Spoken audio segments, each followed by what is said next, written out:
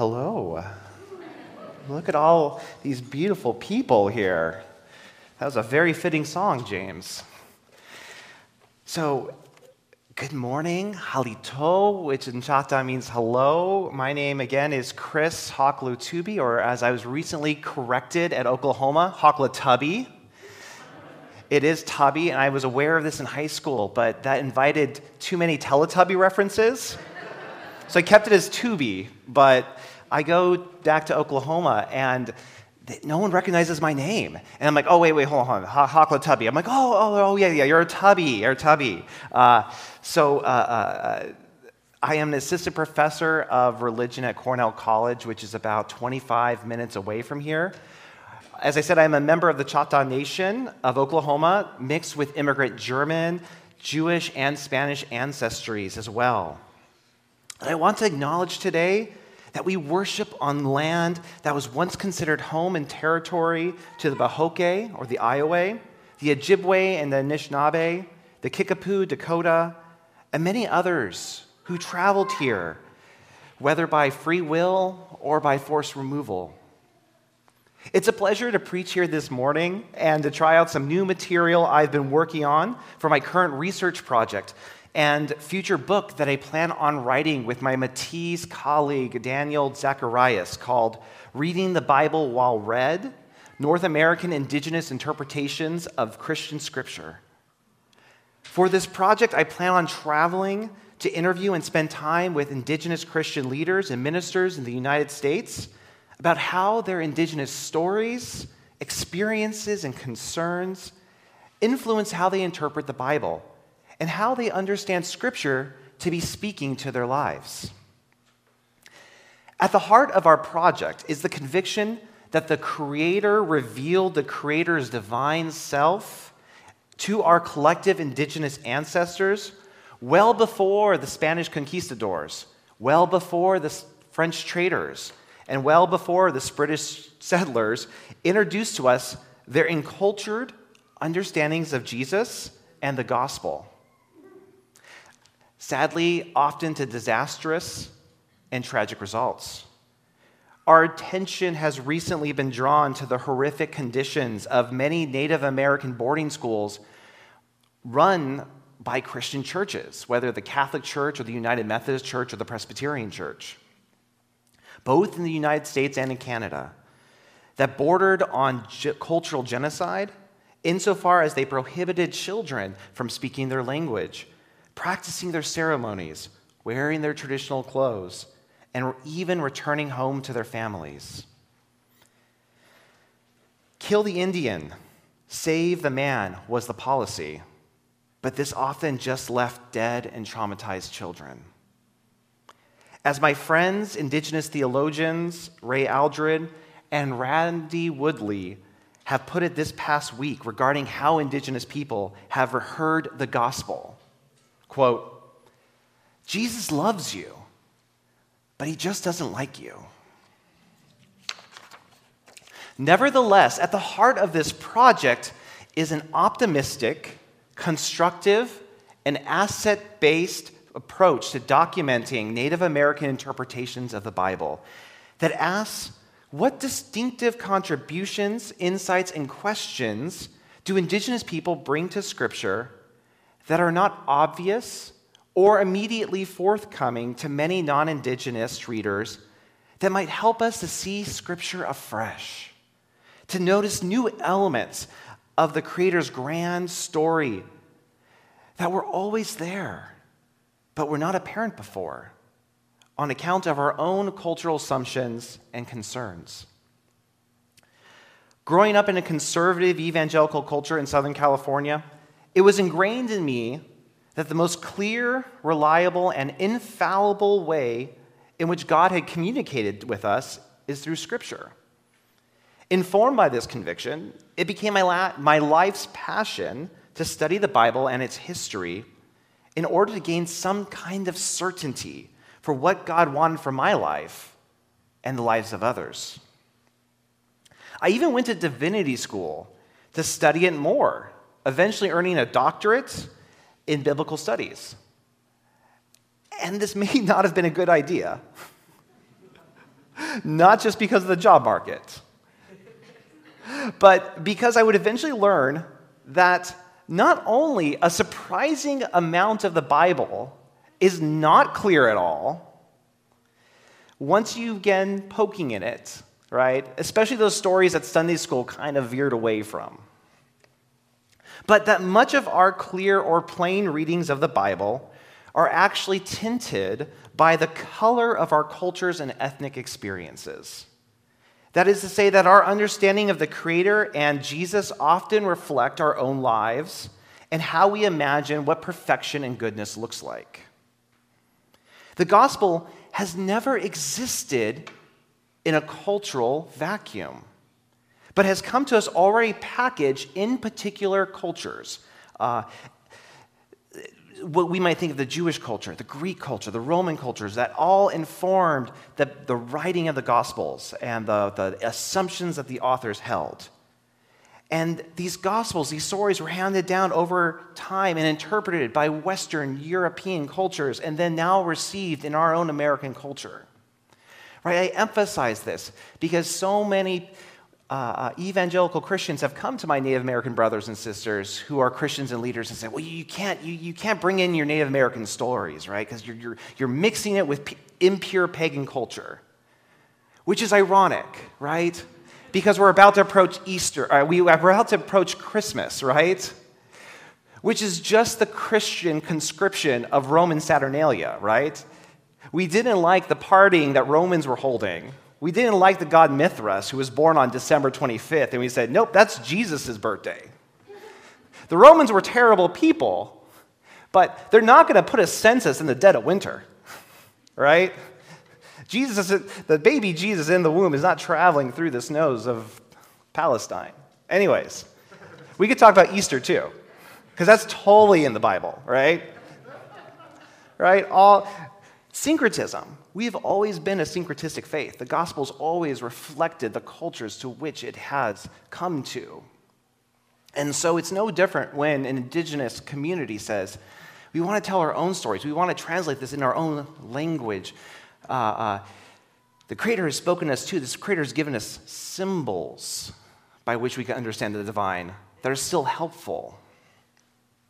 So, in my own attempt to know God better, in my own Western hubris of thinking that if only with enough time studying, with only enough degrees from the most prestigious Ivy League schools, with enough books, God forbid all the books I have, right? I can understand God, I can know God, and I can especially correct other people when they're wrong about God, right? No. I need others to know God more fully. And that's super humbling, right? I can't know God on my own. That despite everything I have, I am limited by the perceptions and cultures which I was raised in. And if I want to know God fully, I need to listen to others. I need to walk with others. I need to hear others' stories to know the greatness of who the Creator is and wants and is up to. And now I might add, those others that I need may not all be human, but include creation itself. So, over the course of my studies on indigenous lifeways and expressions of Christianity, I've grown to appreciate how indigenous people recognize nature, including plants, animals, and even rocks, as potential sources or conduits for which divine revelation can be expressed, and that they can take their parts as teachers in our lives. So this recognition was reaffirmed for me when I just took my recent trip to Oklahoma 2 weeks ago. Next slide. Where I had the opportunity to visit the brand new Choctaw Cultural Center in Durant. Decorating both the walls and the tiling on the ground, geometric patterns of diamonds abounded. These diamonds that sprawled across the center, both above and below, were to honor the rattlesnake, who taught the Choctaw two important lessons. First, the rattlesnake's rattle, which he shakes to warn those from treading upon him and to respect his authority over death, taught the Choctaw about the importance of not only respecting our enemies, but the importance to give fair warning so as not to engage in unnecessary warfare. According to tradition, a French ship looking for harbor once sought to dock on the shores of the Mississippi Choctaw Territory, which was where they were originally located. When the ship approached, the sailors, still aboard, noticed a long, intimidating line of Choctaw tubbies. All right? And actually, tubby is the suffix of warrior, right? In Cherokee, it's killer. So a bunch of tubbies out there, a bunch of tubbies in a line doing the rattlesnake stomp dance, right? And one person doing this stomp is not really that intimidating, but you get a line of tubbies. You don't want anything to do with that. So the sailors recharted their path, said, "Nopes," and they left for a different port. Secondly, the Choctaw noticed that whenever the rattlesnake struck out to bite, it risked itself. It risked breaking its fangs, and sometimes it would break its fangs, biting. And it taught the Choctaw that any aggression, any warfare, you are putting your life at stake, and you're putting the lives of your family at stake. So don't go into warfare half-heartedly or without counting the cost. And at every possible moment, seek alternative pathways of peace. Seek out peace. And so the rattlesnake is honored by the Choctaw for its lessons that have proven essential for walking the bright path and for survival all these years despite settler colonialism that would materialize in the pressured relocation across the Trail of Tears from their homelands to Mississippi to the southeastern Oklahoma. Another story I'd like to share comes from my friends at the Good Medicine Way Church, which is led by Dr. Casey Church, who's Potawatomi, and currently streams on Facebook from Albuquerque, New Mexico. Each service before the community sings around the ceremonial drum, space is open for members to share what creation insights have been given to them during the week. During one such session, a teacher, an elder, and friend of mine in the community, Kimberly Medicine-Horn, shared about her experience watching a poor frog leap to and fro to avoid the nuisance of a very curious blue jay. Looking up on this scene, she reflected on how in her own life she often wants to travel a safe and straightforward path. What she observed was, though, that like the frog, her life doesn't take her down that straightforward path. And she has to go with the flow. She has to react. She has to respond. And it doesn't always feel great, but she knows this is what she has to do. And that was a season of life that she was living in right now. What she observed was a living parable playing out in front of her with the Holy Spirit guiding her heart to an insight that she needed in that moment. What if Creator has set before us a creative order suffused with other such living parables, only waiting to be discovered and appreciated, with those who have eyes to see and ears to hear? Although this kind of way of looking at the world may not all be obvious to us, and even questionable, especially to those raised in an evangelical culture like I was, for countless indigenous people, this is an obvious way of looking at the world. An indigenous interpretation of the Bible then poses the question, what if it was natural and obvious to learn from creation as we do from Scripture? Indeed, if the stars can induce the psalmist to reflect upon the smallness and humbleness of humanity before the works of God in Psalm 8:3, and the stars can be called upon to worship the Creator in Psalm 148:3, might the psalmist think that they can teach us something too? To go even further, if we accept that Jesus, in his human nature, grew in wisdom and in years, as the Gospel of Luke says in chapter 2, verse 52. What if Jesus learned from creation too? And what might creation have taught Jesus? And what might that mean for us today? So, next slide. Let's consider a few examples. First, let's turn to the brief story of Jesus' time in the wilderness, as narrated in the first chapter of Mark's Gospel, verses 12 to 13. Now, today I'll be reading from a recently published First Nation version translated by my friend Terry Wildman, who is Ojibwe and Yaqui. Here's the hardbound copy of it. You can follow along with me above. A quick note about this translation. I really appreciate how Terry seeks to translate what individual names would mean to some ancient audiences fluent in Aramaic and Hebrew. Indeed, for those who know Chata, when you hear my own last name, Haklatabi, they would recognize it simply as meaning he who listens to kill. So in this translation, Jesus is called Creator Sets Free, as a play on the Hebrew word Yeshua or Joshua, from which the name Jesus derives, which simply means the Lord is salvation. So, quote, right then and there, the Spirit drove Creator Sets Free into the desert wilderness.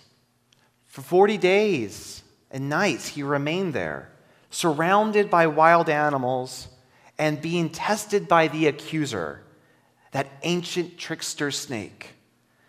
Spirit messengers also came to him to give him strength and comfort. What do we imagine Jesus doing for 40 days and 40 nights in the wilderness?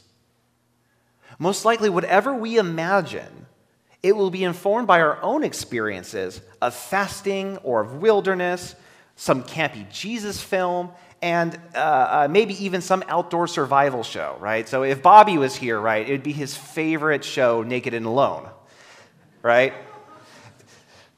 That's oral tradition. Don't ask him about this. He'll deny it.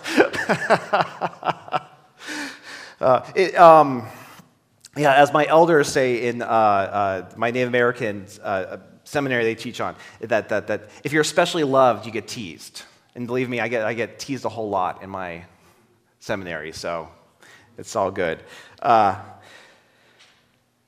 Our mind always imagines something to fill in the gaps, right?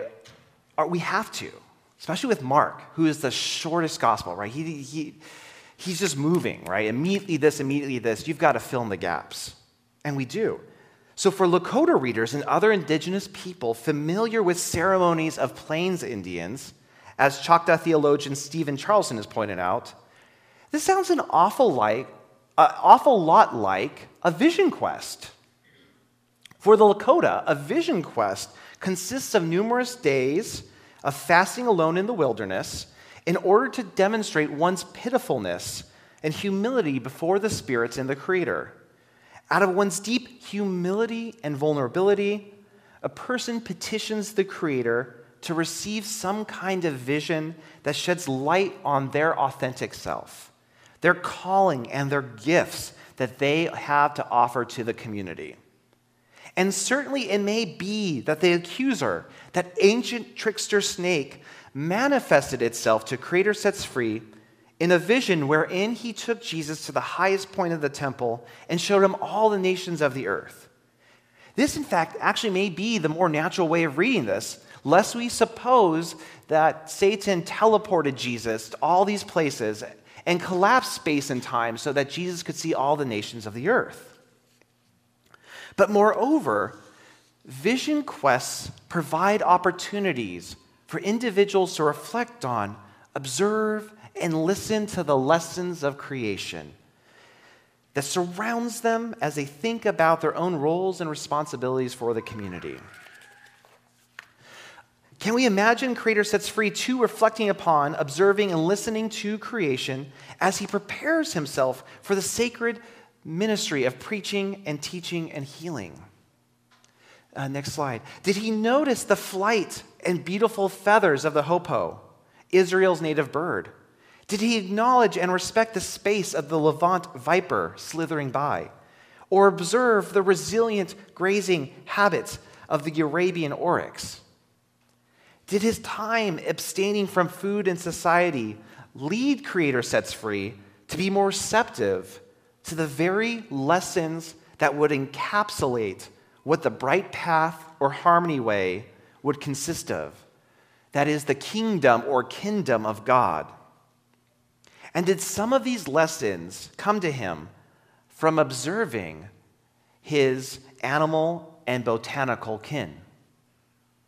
After John the Baptizer, or gift of goodwill, mentored and baptized Creator Sets Free, did creation then step in as Jesus' final teacher before his ministry? Let's now turn to another passage that David just talked about in his last sermon on the abundance that exists in God's economic vision, which contrasts against our own culture's limited vision of scarcity. So I appreciated David's interpretation so much, and I hope that my own spin will show just how rich with meaning these texts can be, especially when we read them from different cultural perspectives. So let's turn to the Gospel of Luke chapter 12, verses 22 through 30, and again I'll read from the First Nations version. Look to the ravens, or the hopo, the winged ones who fly above us. Do they plant seeds and gather the harvest into a storehouse? No, but the Great Spirit gives them plenty to eat. Do you not know he cares even more for you? Will worrying about these things help you live 1 hour longer? If you cannot do such a small thing, why do you worry about the rest? Have you seen the wildflowers grow in the plains and meadows? Do you think they work hard and long to clothe themselves? No. I tell you, not even the great chieftain stands in peace, wearing his finest regalia, was dressed as even one of these.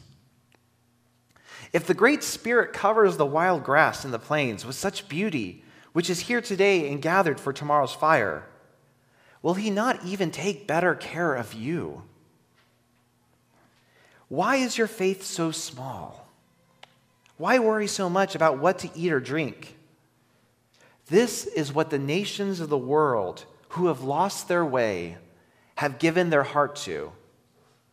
But your Father from heaven knows that you need these things. Now, typically, we might look at this passage and think that Jesus, in his infinite wisdom, was creative here in distilling divine wisdom in a matter that good old Galilean farmers, like us good old Iowan farmers, right, can understand. But what if we take indigenous experiences seriously?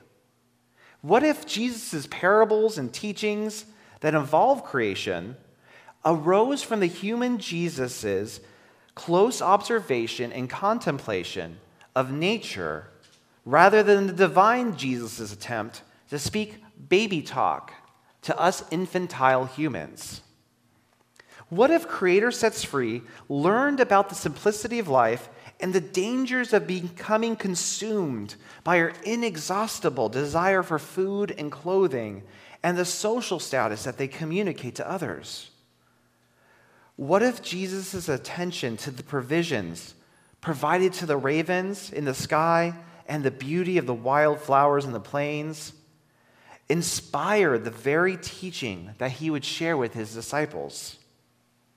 Certainly, this example can be multiplied to include the cursed fig tree that doesn't produce fruit, Jesus' parable about the weeds and the grain, the tree and its fruit, the weather signs, the mustard seed, the sower and the seeds, and the mountains that move by faith.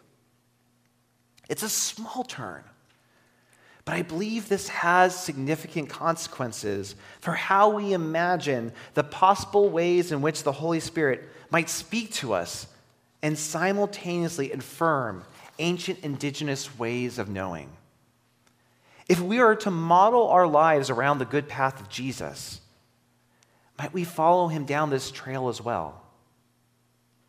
I admit that this does not come naturally to me, even though I'm part Native American. That's true. And truth be told, it doesn't come naturally to anyone, not to any Native American that I know. It must be practiced and experimented and experienced like anything else. Indeed, nature is no clearer than Scripture, and it too is full of ambiguity and complexity. And yet, like Scripture, I believe that nature can be a vehicle for God's message and love for us when we come to it with the proper intentionality and appreciation it deserves.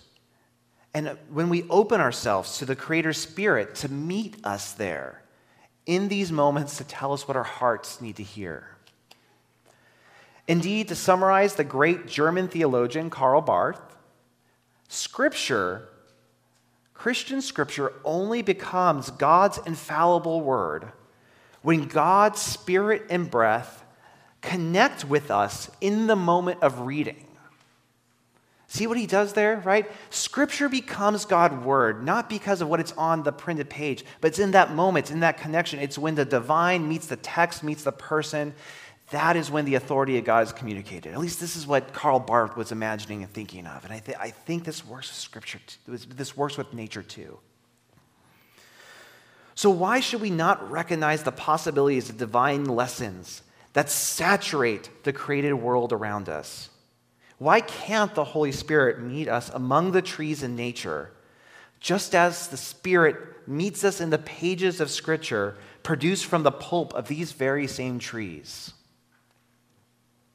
If I could point to one thing that I'm learning from nature these days that relates to my worries, it is the need to slow down and to recognize that things grow and develop at their own pace. As someone who craves things to instantly update, to change, to charge, and improve immediately, whether it's with respect to my daughter's own emotional maturity and development, right? This weekend we had a terrible, terrible cry fest over Candyland. God forbid you try to play a board game with your 4 and 7-year-old, right? Or you try to turn off the TV when they're watching some Minecraft replay. They're not even playing Minecraft. They're watching someone else play Minecraft. Right? Dear. I find myself impatient and anxious. These are similar to the emotions I felt about the maple and crabapple trees I've been planting in my yard. Would they grow correctly? Would their leaves change the colors I bought them for or produce the abundance of flowers in the spring for which I hoped? Would they establish strong enough roots despite the strong winds, thank you, Dretcho, and despite the other trees that are underneath the soil? Again, thank you, Dretcho, for destroying those trees and messy. Thank you, Dretcho. I have to tell you, looking at the beauty of my trees now, a year, 2 years later, having experienced a very brilliant spring full of fragrant pink flowers, and now this fall, which is so vibrant with yellows and reds and oranges in my garden, I realized that my worries were premature and impatient. I'm reminded that whatever happens, nature continues to move on and is much more resilient than I give it credit for. And maybe I'm more resilient than I give myself credit for. And maybe my daughters are too. And you as well. And maybe we will all grow, flourish, and adapt as we need to if given enough space, sunlight, and living water. In all our toil and worrying about what may be or how things turn out, we are missing out on the abundance, the beauty, and the resilient flourishing that may already be present before us. Thank the Creator for creation, our teacher, that teaches and reminds us of these lessons that remain just as timelessly crucial to hear in Jesus' day as it is our own. Yakoke, thank you, and amen.